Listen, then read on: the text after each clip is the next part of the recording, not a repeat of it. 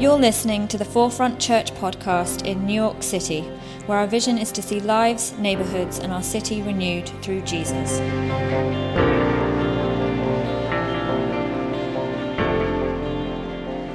We're together in this series, and do you want me to hold that for you? Yeah. Okay. Thanks.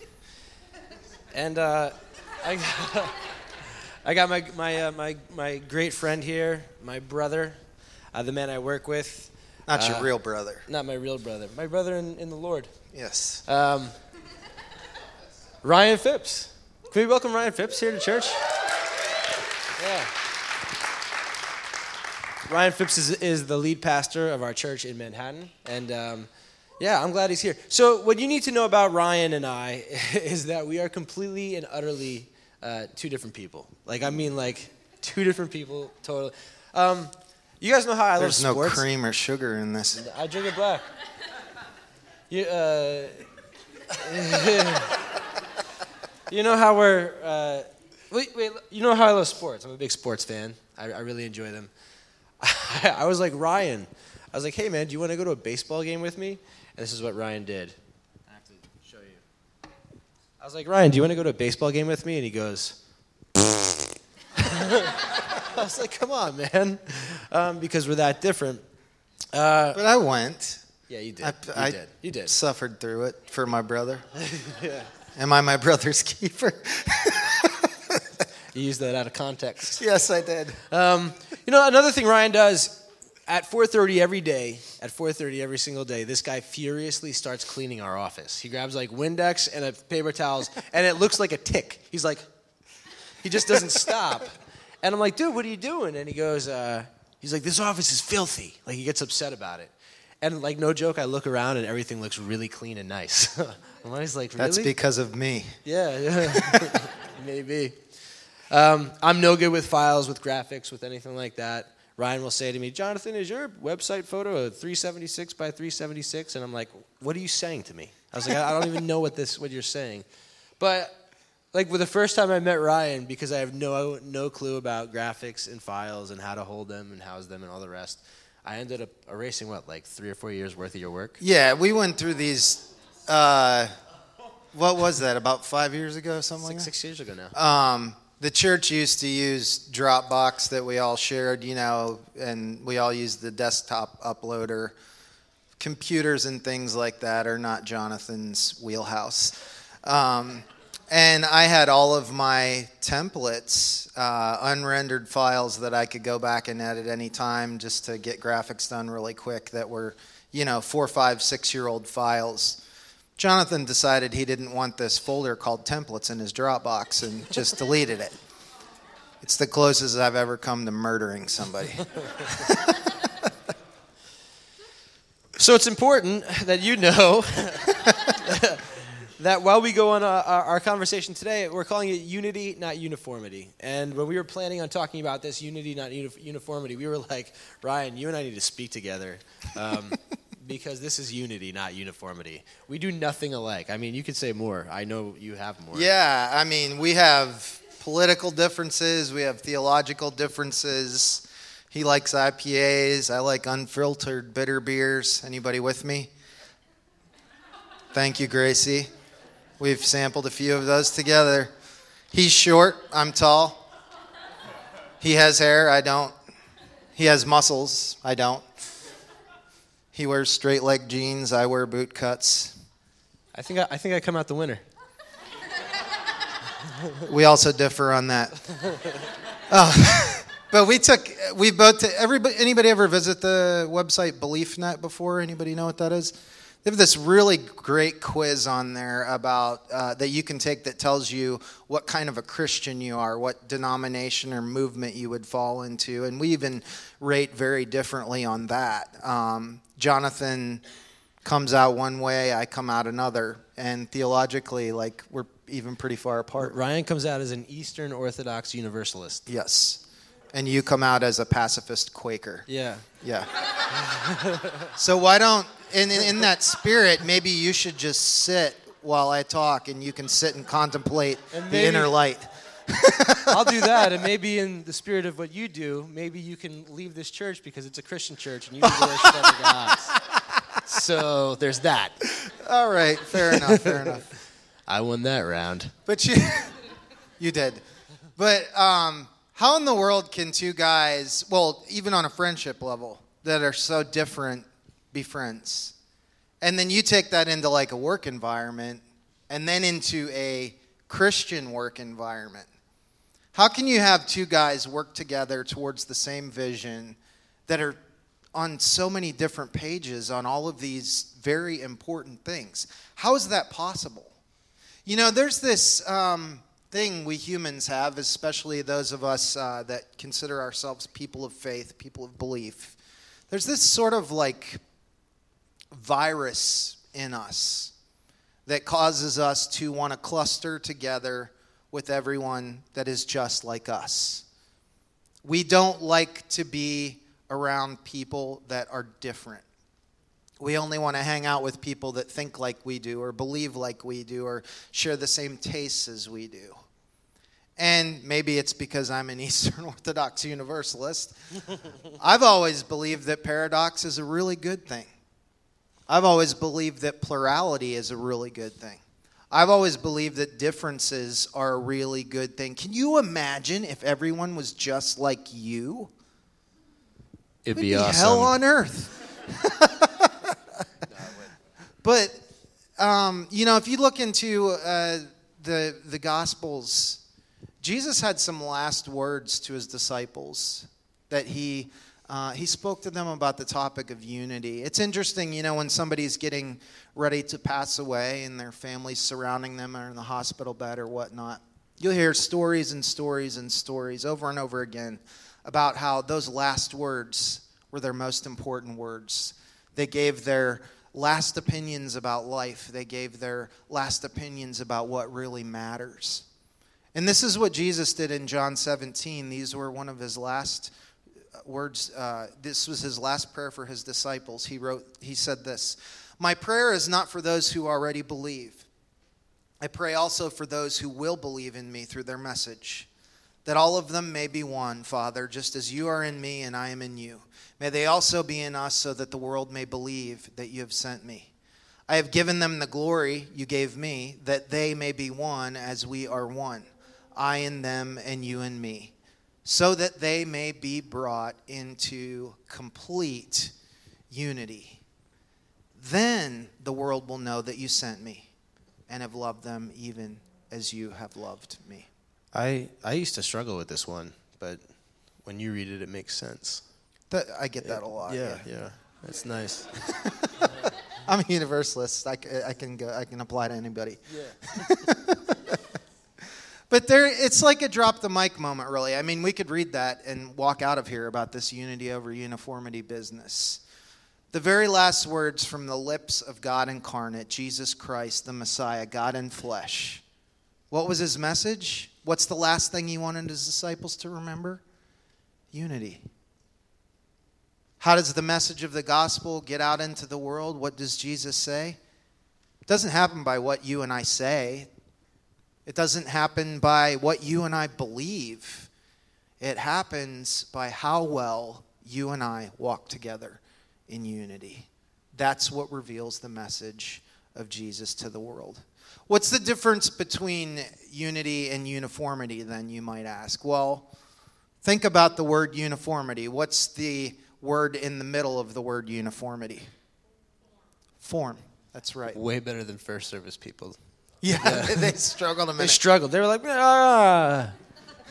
Uniformity is a word that, at least in my mind, conjures up images of, like production lines where, I don't know, maybe cars being put together or something. Uniformity is unity in form. It's all about the outer. It's all about governing one's behavior. Maybe there's surveillance involved in that. It's all about looking the same way, acting the same way, choosing the same things. Uniformity is unity of form. While unity, on the other hand, is a completely different thing. Unity is something that has to do with the heart. It gives us some wiggle room. It means we don't have to look the same and act the same and have all the same tastes. It means that we can see a larger picture, and that picture is Jesus. It's about the heart, not about the form. That's the difference between unity and uniformity. I think you would probably agree with me when I would say that one of the things the church has struggled with over the years is the idea that when it comes to Scripture, we have to be uniform, right? Yeah.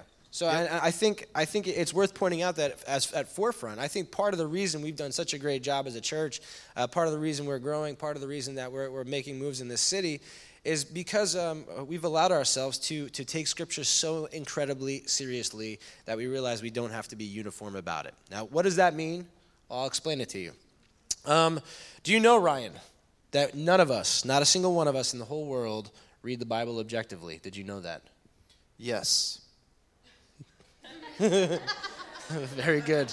Very good. We don't. There's nobody here that reads the Bible objectively. We read the Bible through our own cultural lens, and we read the Bible through our own personal experiences. This is true, okay? And it's been true for thousands upon thousands of years. I'll give you an example.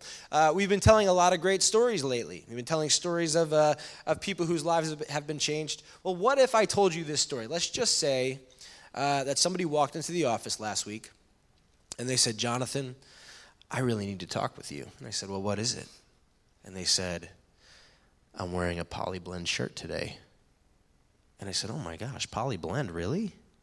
And they said, yeah, and I got to be honest, it feels really nice, and I'm not sweating as much. And I said, oh man, but it's Polyblend. Did you pray about it? Now, why does that matter? I'll tell you why. Because in Sunday school, you all learned this, that in Deuteronomy 22:11, it says, do not wear clothes of wool and linen woven together. And then in Leviticus, it tells us again, not to wear clothes of two different fabrics put together. How many people follow that rule? I'm looking at all of you. None. All right? That means that we are not reading the Bible objectively. We are reading the Bible in the midst of our own cultural lens, and we're reading it in the midst of our own experience. Let me give you another example. What if today we were, a greeter was outside, and somebody came in, and somebody walked into church, and the greeter said, hey, welcome. And they said, hey, are you welcoming to people that have braided hair? And the greeter went, oh, wow, tough question. We welcome everyone. But if you have braided hair and you really want to keep your braided hair, well, we're going to have to talk. You know why? Because Paul writes a letter to Timothy, and in this letter he says, likewise, women should adorn themselves with respectable apparel, with modesty, self-control, not with braided hair and gold or pearls or costly attire. Who's wearing a gold necklace today? Come on, raise your hand. You are not following the Bible objectively. You're not being objective in the way you read Scripture. And that's okay, all right? If you are going to eat a delicious shrimp taco after church today, you're not reading the Bible objectively, okay? This is sad, and I hate to say it, but if you have lost your husband but did not marry your brother-in-law, you're not reading the Bible objectively, all right? You're just not, okay? If you're against slavery, you're not reading the Bible objectively. Because Peter tells us, slaves, obey your masters even to the point of beating or death, for such as Christ has suffered, so must you suffer, or something to that effect. We read the Bible through our own lens. We read the Bible through our own experience. We read the Bible through our own culture, and that's what has been happening for thousands upon thousands of years. Here's a real story. I have a really great friend of mine, and he says to me, Jonathan, for the first 15 years of my life, I had no certainty, none whatsoever. I thought that when I got home, my mom might be yelling at my dad. I might not be able to eat. We might have to move. We moved often. And he said, so when I became a Christian, all I wanted was certainty. I wanted the words in that Bible to mean exactly what they said right there in plain English, and that's what I did. That's how I followed the Scriptures. That's what I told people. There it is. It's right there. I believe it. I'm going to follow it. It's impossible to do. He was looking at it through his own lens, his own experience. I'm going to blow up your spot, Ryan, for a moment. Go right ahead. I have no spot to blow up, but go ahead. Ryan and his parents differ greatly theologically, like really differ. There are times where Ryan's dad might not have overtly ever said this, but probably thinks that you're not a Christian. Well, let me reference, that text he sent me? No. I told you about it a couple weeks ago. My dad watches all my sermons that I give, and my dad has a MDiv. He was a pastor for 100 years or something like that. And I was preaching this sermon on the book of Job, and my dad's really great, encouraging, wonderful father figure. He texts me and he says, "Hey, great job on your sermon today." And I said, "Well, I know you probably disagree with my interpretation, Dad, but that's just the way I see it." And he texted back, "Yep." And that's all I got out of him. But yeah, that's so true. Because we're looking at it through different cultural lenses Yes. and different experiences, okay? This is the way we operate in Scripture. In fact, for thousands upon thousands of years, God has used monks, mystics, people who live in the deserts, peasants, rich people, men, women, everyone in between to bring about God's message, God's good word, to show us how we can relate to God and how God relates to us. And it happens through the Scriptures, okay? And yet, for some reason, I've said this to you guys before, and it's worth saying again. The universe is 14 billion years old. The earth is 6 billion years old. Humanity has been around for 200,000 years. God has been at work in all of it the entire time. And yet, in 2016, in this little tiny blip on the timeline, the size of a dot on a pencil, we sit here and we go, well, I know exactly what God wants. This is it. It's clear. The Bible says. What does that make God? Makes him finite. Makes him no bigger than we are. And so here's the deal. At our church, at Forefront, we take the Bible seriously. And there's no pun intended. The Bible is at the forefront of our lives, okay? It really is. We take it so incredibly seriously that we believe it's inspired. We believe it's the inspired Word of God. We take it seriously because we believe that God is giving us stories and letters and poems and a lot of beautiful stuff that shows how people relate to God and how God relates to us. We get to see all that. But we take the Bible too seriously to think that for a second the words on the page are right there in their instructions and this is it, this is what we must do, without looking at the context or the experience. I will read text. I will obey. Yes, Lord. No, it's the song my wife used to listen to by Burlap and Cashmere. Basic instructions before leaving Earth. That's an acronym, Bible. How many of you like them? Raise your hand. Exactly. Yeah. Take that off the video, or we're going to get sued. It was called Basic Instructions Before Leaving Earth, Bible. An acronym. And when we think that way, we miss out. So I know last week when I spoke this message in Manhattan, everything I just said kind of bothered people. People were like, ugh. I don't. Well, if you can't, it's the slippery slope. Well, if we have to take everything by context, well, what if none of it matters? No, we don't believe that either. This thing matters. And here's why. Because Jesus and then this other guy, this apostle, his name was Paul, they both read Scripture the same way as we do. They both read Scripture through subjective cultural lenses the same way we do. Let's take a look at Jesus. Jesus comes into the world, and he knows the Scripture backward and forward. He knows the Old Testament.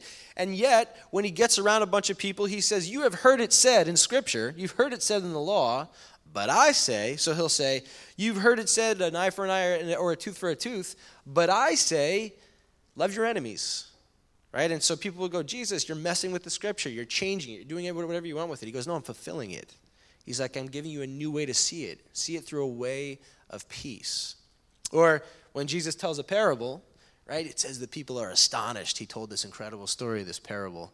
People are astonished, and they say, Jesus, what did that parable mean? And Jesus goes, what do you think it means? That's what I do every time someone asks me a theological question, too, just to buy some time. Totally. Yeah. But he says, what do you think it means? And oftentimes he won't ever answer it. Oftentimes he won't tell you what it means. Oftentimes he says, how is the Spirit working in you? How is God working in you to bring about this new life in Christ? To bring about this new idea that I'm the greatest commandment, which says, love the Lord Jesus Christ, or love your God with all your heart, and then love your neighbor as yourself. Like, how does this parable fit to bring that kind of gospel message? And so it's this whole new paradigm. It's this whole new shift. I think if Jesus wanted to read plain words on a page, he would have brought the law, and he would have been like, everybody, here's the law. Don't mess with it. Leave it alone. This is it, and this is the way it's going to stay. I'm saying this parable. This is the parable. This is what it means. Here's what I'm trying to get across. Don't touch it. Don't mess with it. Don't interpret it. Here's what I'm trying to accomplish. And yet Jesus gives us room after room after room to look through our own cultural lens, to look through our own experience, and to find the way of the gospel message. It says, love the Lord your God with all your heart, soul, and mind. Love your neighbor as yourself. What about Paul? You know what happened to Paul? I think you can guess. I know what happened to Paul. Tell them. Tell the people what happened to Paul. About the horse? Yeah, and all that? yeah. He got knocked off of a horse, and he had a vision of Jesus. What was Jesus doing? Talking to Paul. He was yelling at him. He was scolding him. Oh, that's reading it subjectively. I think that's one of the most, think about that. Paul, everything we read from Paul in Scripture comes out of this subjective experience of Paul having been knocked off a horse, blinded, and scolded by God. All right?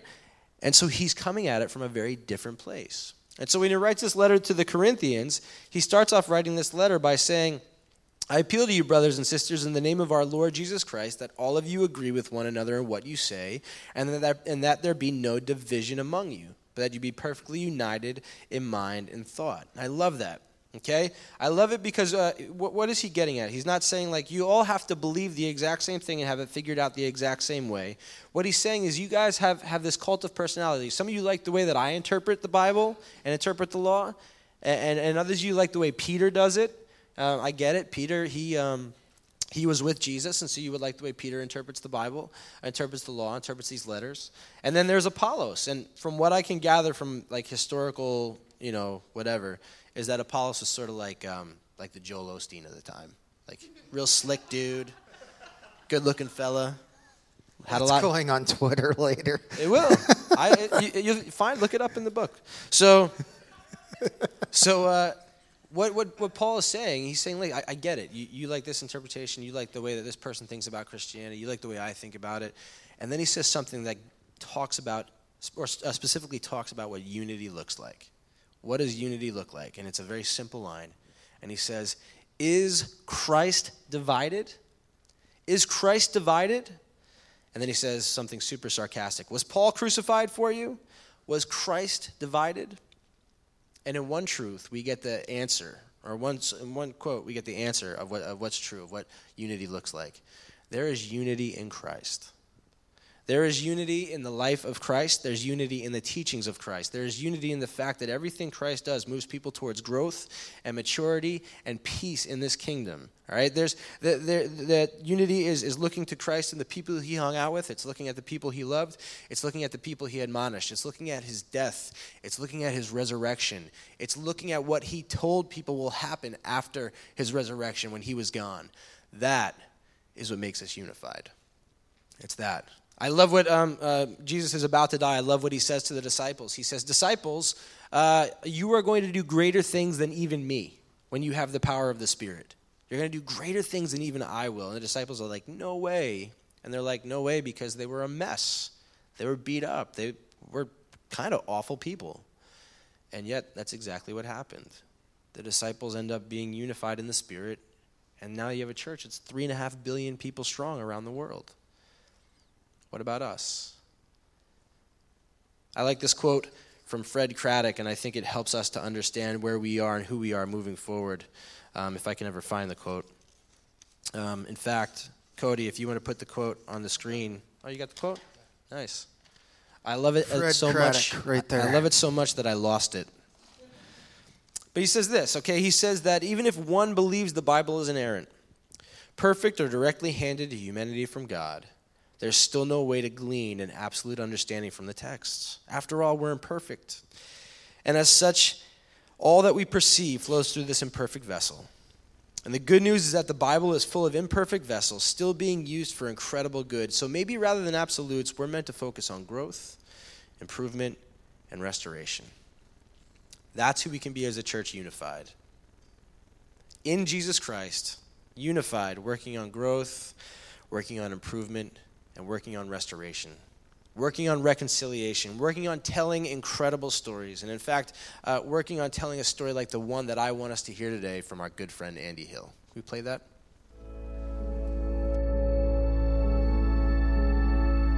I spent my whole life struggling with a chronic but undiagnosed depression. I was praying one night for the same thing I'd always prayed for, that God would make me straight. And God, why haven't you made me straight yet? And in that moment, the Holy Spirit spoke to me something He had never spoken to me before. How much longer are you going to pray for this? And my response was, what? How much longer are you going to pray for this? I've made you for so much more than this prayer, but you're not going to see it until you stop asking me for this. And just accept that maybe this is how I made you. And overnight, that undiagnosed chronic depression broke. I was a deacon at a large church here in Manhattan when I came out. We all finally agreed that I probably should not be a deacon anymore. So I stepped down. I had been so at home and so comfortable in evangelical churches that do not fully embrace gay people, that even after I came out, I still felt so comfortable in those environments. I didn't quite understand how important it was to be in a place that was not like that, that was fully embracing. I felt like a huge weight had been lifted off my chest, and I finally felt free to speak freely. So I set up a Facebook group for the new gay friends that I had, just as a way for them to stop feeling so marginalized. People started asking me where they could go to church. Even though I had not yet attended Forefront, I had heard about it. And I remember very clearly that gay people are welcome at Forefront. And I just remember it bringing several of us to tears. One of the things that I love about Forefront is that it's a place where we can just be ourselves, we can just be transparent. I started dating someone, and we ultimately ended up together at a different church here in the city. When the relationship ended, I knew I was coming back to Forefront. In all the churches that I had attended, if I had shown up to church on a Sunday morning in that heartbroken state, I would have to hide it to avoid the conversation, why am I heartbroken? That expression of sympathy that I received from Ryan and Jonathan after my relationship ended, that spirit is infused throughout Forefront, and I could feel it. We talk about unconditional love, but we draw a separation between loving someone and welcoming them, and there should be no separation. Why Forefront feels like home is that it feels like the first church I've ever attended where there is no difference between unconditional love and unconditional acceptance.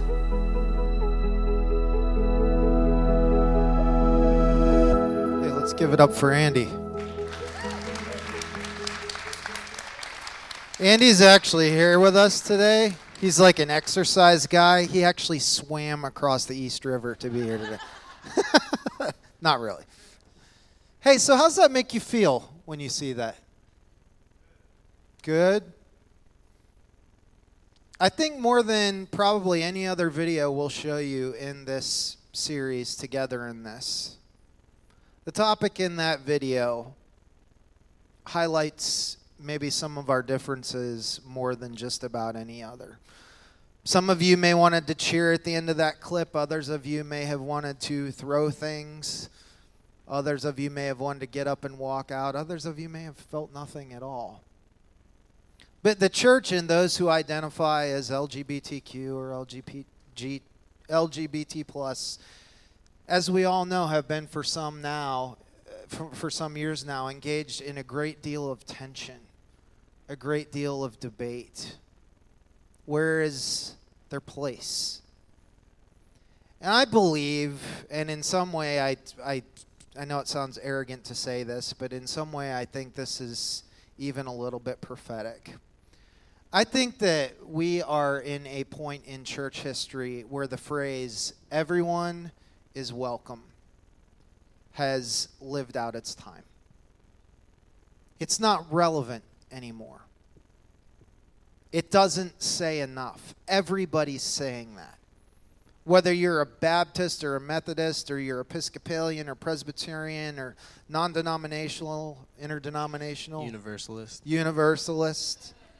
Everybody's website, everybody's church website says everyone's welcome under About Us or whatever. And it's not enough. It's like this line that pastors cast into the water with bait on it to get fish out of the water. But the fish are waking up to what the bait really is. It's not a sentence with a period on it any longer. The sentence now reads, everyone is welcome, comma, but. And no one's willing to stand up and answer that question. It can only mean one of two things, and I'm of the personal opinion that the church needs to be the one talking about difficult social concepts and theological issues more than any other institution or organization on the face of the earth. And this phrase, everyone is welcome, practically, though it looks good on a graphic on a website, it can only mean one of two things. We only get two choices. It can mean everyone is welcome, but once we get you out of the water and into our church and you start to get involved and you start to get to know people, we're going to try to form you and mold you into a being just like we are. That's what that phrase means for many, many churches. In other words, if you come into this place, what we want is uniformity. The second option, though, and what this can mean that is beautiful, everyone is welcome can mean we realize that we have differences, but we choose to be heart-focused instead of form-focused. And that is freedom. That is liberty. And that's what the Holy Spirit is in. That's unity. That's unity. One way demands that change comes from the outside in. Look like us, act like us, be like us. Behavior modification. The other way encourages change from the inside out. And it gives people the freedom to process this vast mystery that we call God for themselves. Because we recognize that we are here for one thing and one thing only, and that is Jesus. Augustine said it this way, which is the best it's ever been put. He wrote, in essentials, unity. In non-essentials, liberty. But in all things, love. That's good, right? It's going to be my next tattoo. Where are you going to put it? It's probably like a thigh piece. Down my leg. Yeah. It's kind of long. Yeah. Here's what sets Forefront apart. Here's the deal. Everybody has opinions, and sometimes we don't agree. Sometimes they're scary. Sometimes we end up living in tension with other people. But I think our church is a church that is unique, that is doing great things in this city, that will continue to do great things in this city because I see positive tension here. I see people who can be united in Christ and believe in very different things. I see Calvinists sitting next to Arminians. I see Catholics sitting next to Lutherans. I see people who think the Bible is inerrant sitting next to people who don't believe in the Bible at all. I see Quakers sitting next to Universalists. I see people who are affirming towards the LGBTQ community sitting with people who are not affirming towards the LGBTQ community. And it's unified. It's unity because we're all one in Christ. I also see a bunch of people sitting together who have no idea what I just said about any of those denominations or theological positions or anything else. And this is unique. And it's special. Why is he talking about people from Armenia? Which is what I thought till I was like 29. Me too. It's unique. It's special. It's to be cherished. This is who we are. We are united in the gospel of Jesus Christ. We're together in this. We walk alongside one another, maybe not agreeing with each other on everything, but we push one another towards maturity and growth and beauty. We heal, we reconcile, and we do it because we are together. This is us. This is our church. We're not uniform. We are absolutely 100% united. Amen? I'll let you pray. All right, let's stand.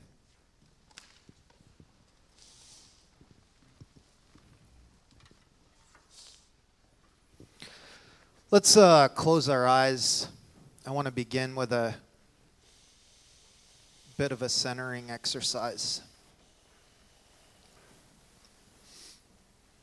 I want you to think about everything it is about yourself that you don't like, that you wish God would change.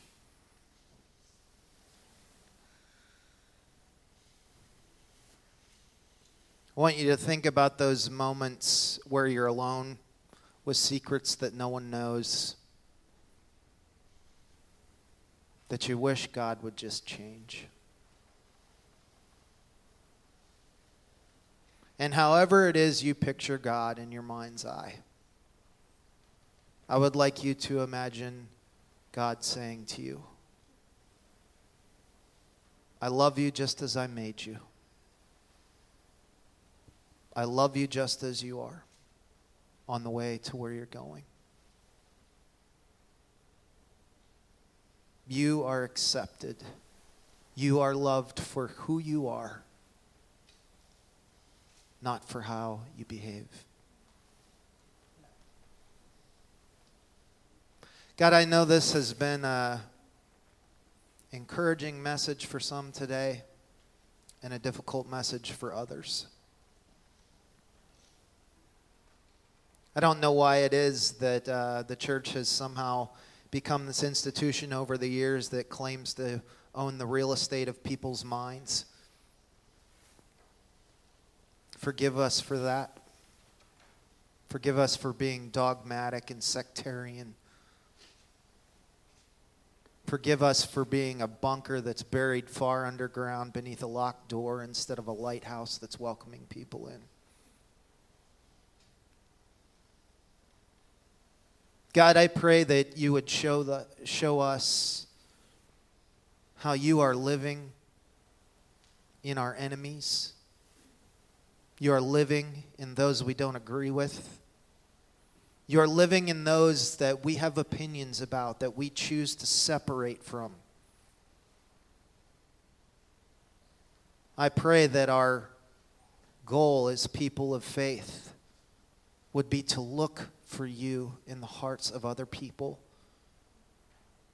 and see how much more we have in common, how much more we share together, how beautiful plurality is, how beautiful equality is, how beautiful a lack of separation is, that we are one in Christ Jesus, who came to redeem all things in the universe and draw them to himself.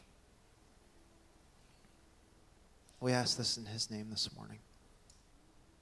Amen.